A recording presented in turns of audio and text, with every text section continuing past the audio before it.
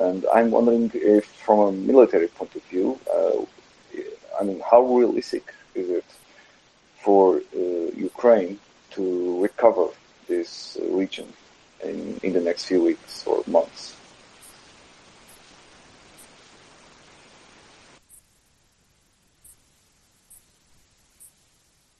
Axel, you want to get that?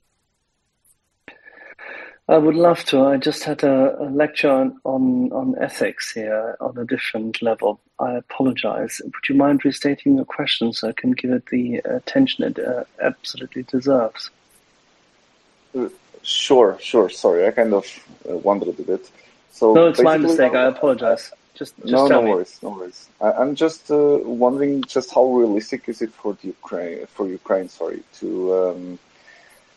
to retake most of the Kherson region in the next few weeks or months, knowing that Russia is apparently planning to fake annex it, as it did with Crimea eventually.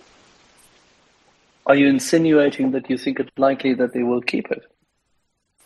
Well, I don't know, to be honest. But I read or heard in the news that they may be planning to hold a fake independence referendum. And that is what, a last issue of Diario 16 to annexation, like they did with Crimea. I mean, they can try. I doubt that they will have a chance of holding it. It will be difficult for them because this war won't be over until it's taken. There's also a high likelihood that the population of Kherson, for example, will act no different than part and parcel of the population in Melitopol, which has more recently been somewhat skewed to using kitchen knives and others in order to ensure that not so many Russian soldiers have a possibility to steal grain in the morning, rape their children, and kill their husbands. But then, there you go. I doubt that they will hold Kherson. It will be hard, yes. It will be a gruesome battle, of course. It won't be easy, and it will cost lives. But Kherson will return to Ukraine.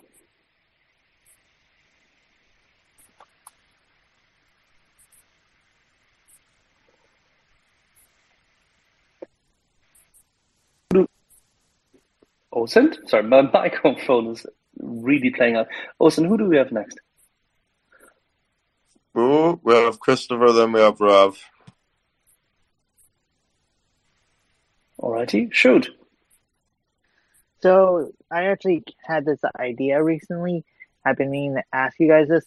So if there weren't any nukes involved and NATO did get involved, how quickly could NATO nullify any Russian assets? Like, would it take like a day, a week, or would it be in hours?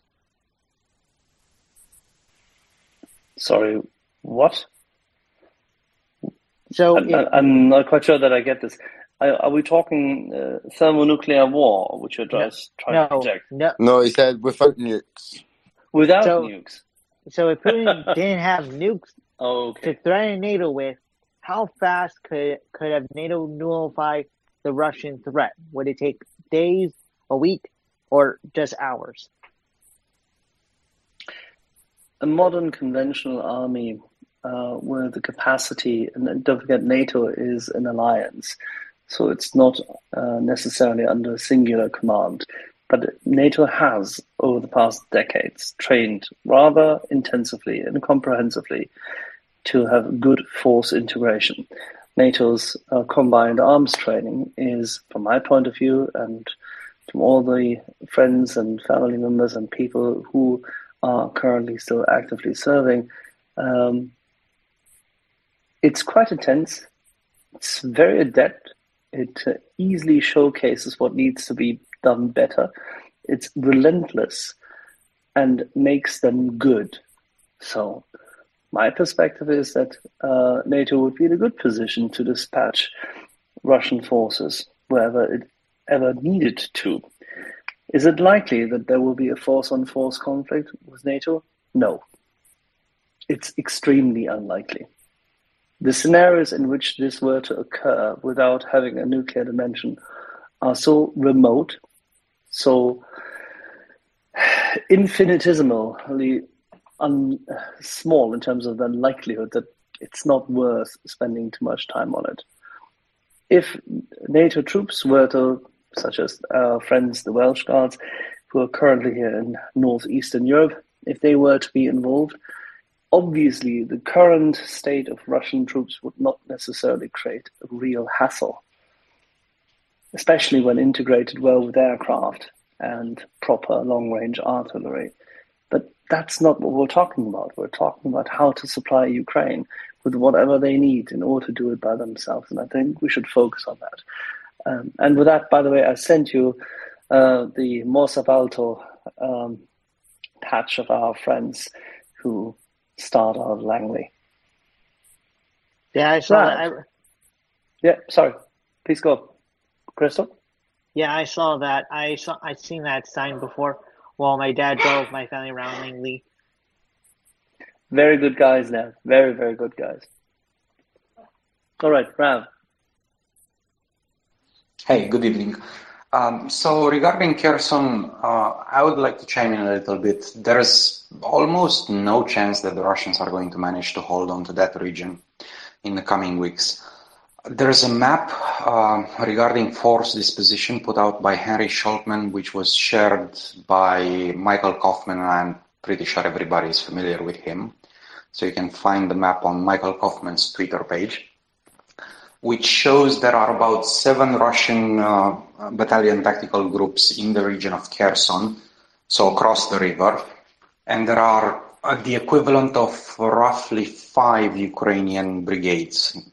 He doesn't give an exact estimate, but he guesses that a Ukrainian brigade right now is worth about 2 to 3 battalion tactical groups. So there's clearly a Ukrainian numerical superiority in the region. We don't know the state of the troops. We don't know the level of mechanization. So we don't know how many tanks, IFVs, APCs, etc. they have. We don't know the amount of air support they have, but they do have a significant numerical superiority. Now, word of caution, the numbers he advances are dated April 30th, if I'm not mistaken, and they do not count paramilitaries, such as FSB, Special Forces, Irregulars, etc., etc. However, the Ukrainians are massing troops in that region. It's unlikely that the Russians will manage to hold on to that region for long enough for them to enact any sort of political masquerade, such as a fake referendum or whatnot. So there's that. One more thing regarding, I believe there was a question regarding drones and how they could be used to fool radars. The fundamental problem is drones at the moment, with the exception of some Israeli, some American models, are not that fast, so it would be very difficult to mimic the speed of an aircraft. And the radar cross-section on modern radars for a drone is clearly distinctive from that of an aircraft, even with, let's say, electronic means of enhancement. So it's unlikely they could do it. They could do it against some Russian assets, so all the radar systems, etc., but not against the most modern ones. Thank you. Thanks, Rav. I agree with about 80% of that, apart from the part where you said that drones aren't as fast as planes yet. I can assure you there is some drones that are as fast as planes. You just don't know about them. But we'll go to Richard, Rav. Just a second. Sorry. I said... One second. I said with the exception of US and Israeli models. So there are some... All right, okay. Sorry, I missed that part. No I problem. give you it back. Fair No play. problem. Fair play. You can have that one. Right, Mikhail and then Ricardo. Oh, hello. I'm wondering if the Black Sea is open now for cargo ships to go there. Black Sea's always been open for cargo ships. It's just been closed for military ships. It's just whether you're brave enough to take the risk to go through it, and if you have a port to go to on there. And a couple of mine hunters and minesweepers along your fleet.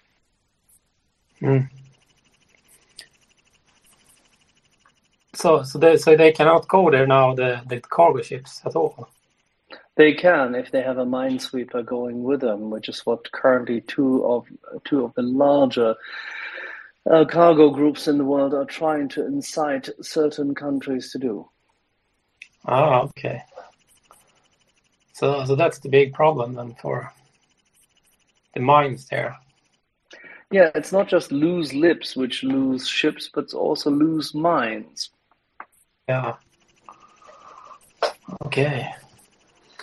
And I was thinking about this Neptune's missiles they had. Do you know if they still have them left for some other ships? We're absolutely certain that there are more Neptune missiles than the Ukrainians currently need to repel any missing, say, naval assault, because there is none. Okay.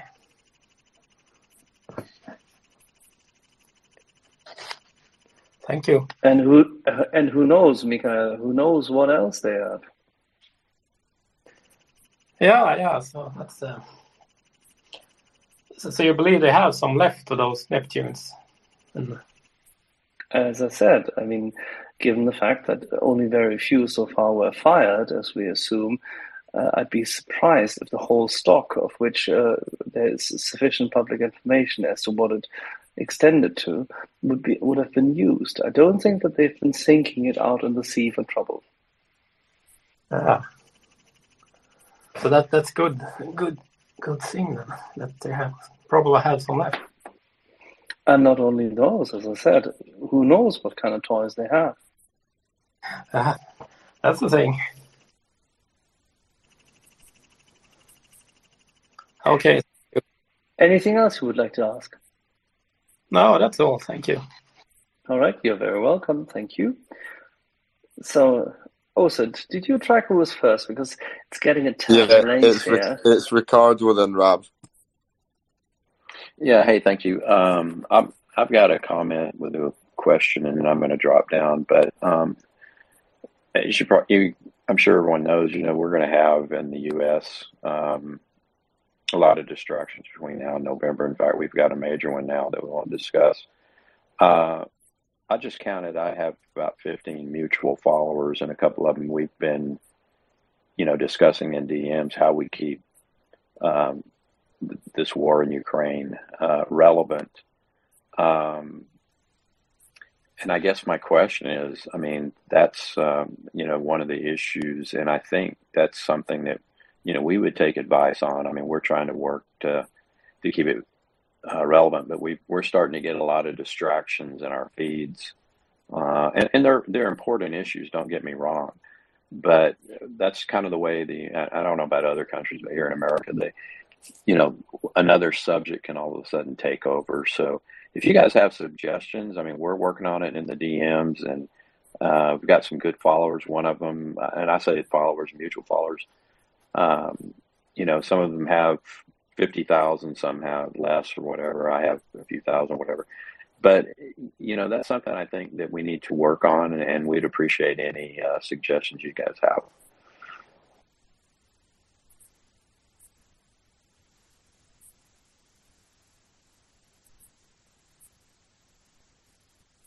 Axel? I really can't answer that. It was not a trick question. It's very, very rare that Axel ever replies and says he can't answer a question. So I have to tip my hat to you there, Ricardo, because it's very rarely that Axel ever says he can't answer a question. Well, I know it's not an easy one. There may not be an answer, but I think that that's something that we're working on. And we need, and I consider myself, you guys, friends by now. 60 something, almost 70 days, whatever it is. As a team, that's just something that we're working on behind the scenes. And so, any suggestion, if you don't for now, but it's something to think about, because we really want to keep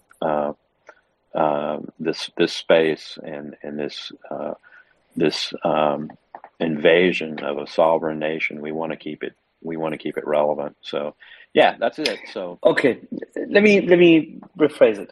what I can tell you, Ricardo, is apart from the fact, yes, I agree with you. If you've ever been to boot camp, typically after 3 to 4 weeks, things amongst people sort themselves out. That's how it works. Sorry, RJ, you have a hot mic. Would you mind just mute yourself and we'll call on you in a little while? Is that okay? Thank you. So, no worries. So after 3 or 4 weeks, things are being sorted out. Yes, of course, most people know who they are and whatnot after half a day. But, the kind of mechanics in groups and the like sort each other out. The same goes for pretty much any kind of group which comes together. This here is substantially more complex.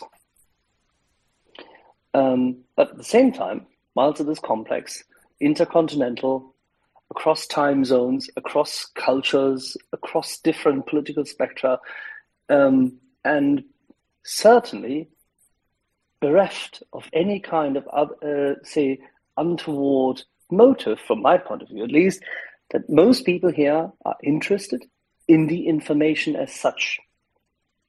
They really want to know. And they want to talk about it. They want to challenge things by means of questioning, which is a very nice, and it's the classic Socratic method. We're literally walking through this little garden of information and we're talking with each other. But was it really Socratic, or did Plato just make it up? Oh, no, come on. I said it, I meant it. Come on. Yehuda, let's have a little walk, all right? Any philosophy majors in the house will know what I'm saying. Go ahead. So, but it's right, Yehuda. You started this right at the beginning with Walter. You literally walked through this with people, and they have followed you on this path. And we're exchanging ideas here, we're exchanging concepts, but everybody is contributing their questions, and many people amongst the speakers, as well as our guest speakers, some of whom are exceptionally gifted, very talented, or extremely experienced in their various fields. They're all contributing their part, their view, their long-standing service capacity, knowledge to it. And that creates affinity, that creates community, that creates this strange affliction that if you're not listening in from time to time, you're missing something and you want to know and you want to talk to these people. And by the way, you get used to people. I mean, you like dad jokes, you go to Yehuda. You like sincere conversation, you don't go here. No, sorry, of course you do. But you know what I mean. There are things which you go for because there's a couple of these speakers you like to listen to, you like to, rub shoulders with them. You like to hear our Canadian battle moves from time to time, just, storm into the place and say something. You like the human embodiment of a tank, like Allsource, because he actually knows his shit. You want to talk to people who understand what they're doing in terms of trains, bridges, and the like, Craig.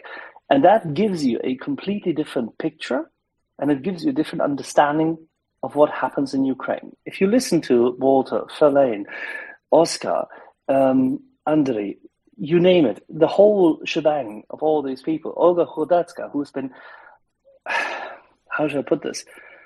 If there's anyone who's constantly, every single day, seen evil and its results, that's her. Walter, True. I mean, we cannot simply highlight enough. That's why we try to elevate Ukrainian voices. And that's very well said, Axel, very well said. And Yehuda, you just joined us. To you. Hey, yes, everyone. Good evening. Thanks for having me. Long-time listener, first-time caller. That's a joke. Listen, I do want to make I'd like to make an announcement to the room. Thank you so much, obviously, for the kind words and everyone's support. It's almost top of the hour. We're going to do a military update. I do want to thank everyone for their continued support of Myriad. As you know, here at the Walter Report, we promote Myriad as it's a volunteer organization where we do our best. We provide humanitarian and non-lethal military aid to the Ukrainian government. We've been doing it since the war started. We were just recommending and sending money to the government of Ukraine or Come Back Alive. We were able to set up an organization of about 50 professionals around the world, mostly in Canada, where and a lot of them were people who had served in Ukraine on the NATO operation, the Canadian NATO mission Operation Unifier.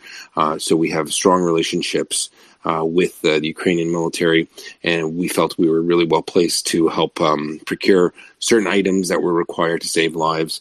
And we've been stood up almost a month now. We want to let you know we've received your donations. We thank you for your support. We have hundreds of people have offered to help us with professional services, from legal to logistics to PR and marketing and IT. So thank you very much. I just want to remind the room that everything that has been donated to Myriad is being spent on equipment and shipping.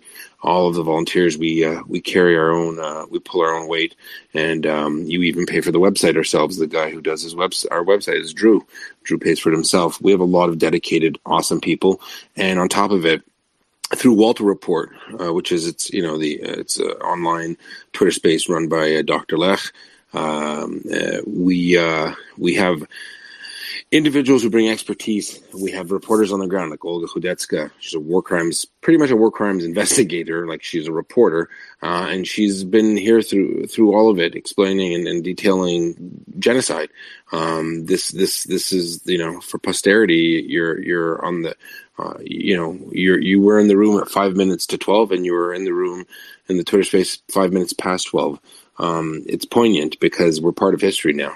And when we bring these people, we want to give the data, because, as you know, there's an information war, there's an info-op war going on that Russia's waging against pretty much the world. And we're here to offset that. We want to speak truth to power. We want people to know what we're doing. And on top of that, we have excellent and genius experts from around the world, from military, economics, political, that come and join us on a regular basis. And so first, I want to take this opportunity to thank you for your donation and your material support to Myriad. And we continue to thank you and ask for your trust. And we will be coming out with more and more information every time we purchase things, and it'll be available on our website. Having said that, now to the next order of business. This Thursday at around 7 p.m. Eastern Standard Time, that's New York time, Washington, D.C. time, we're going to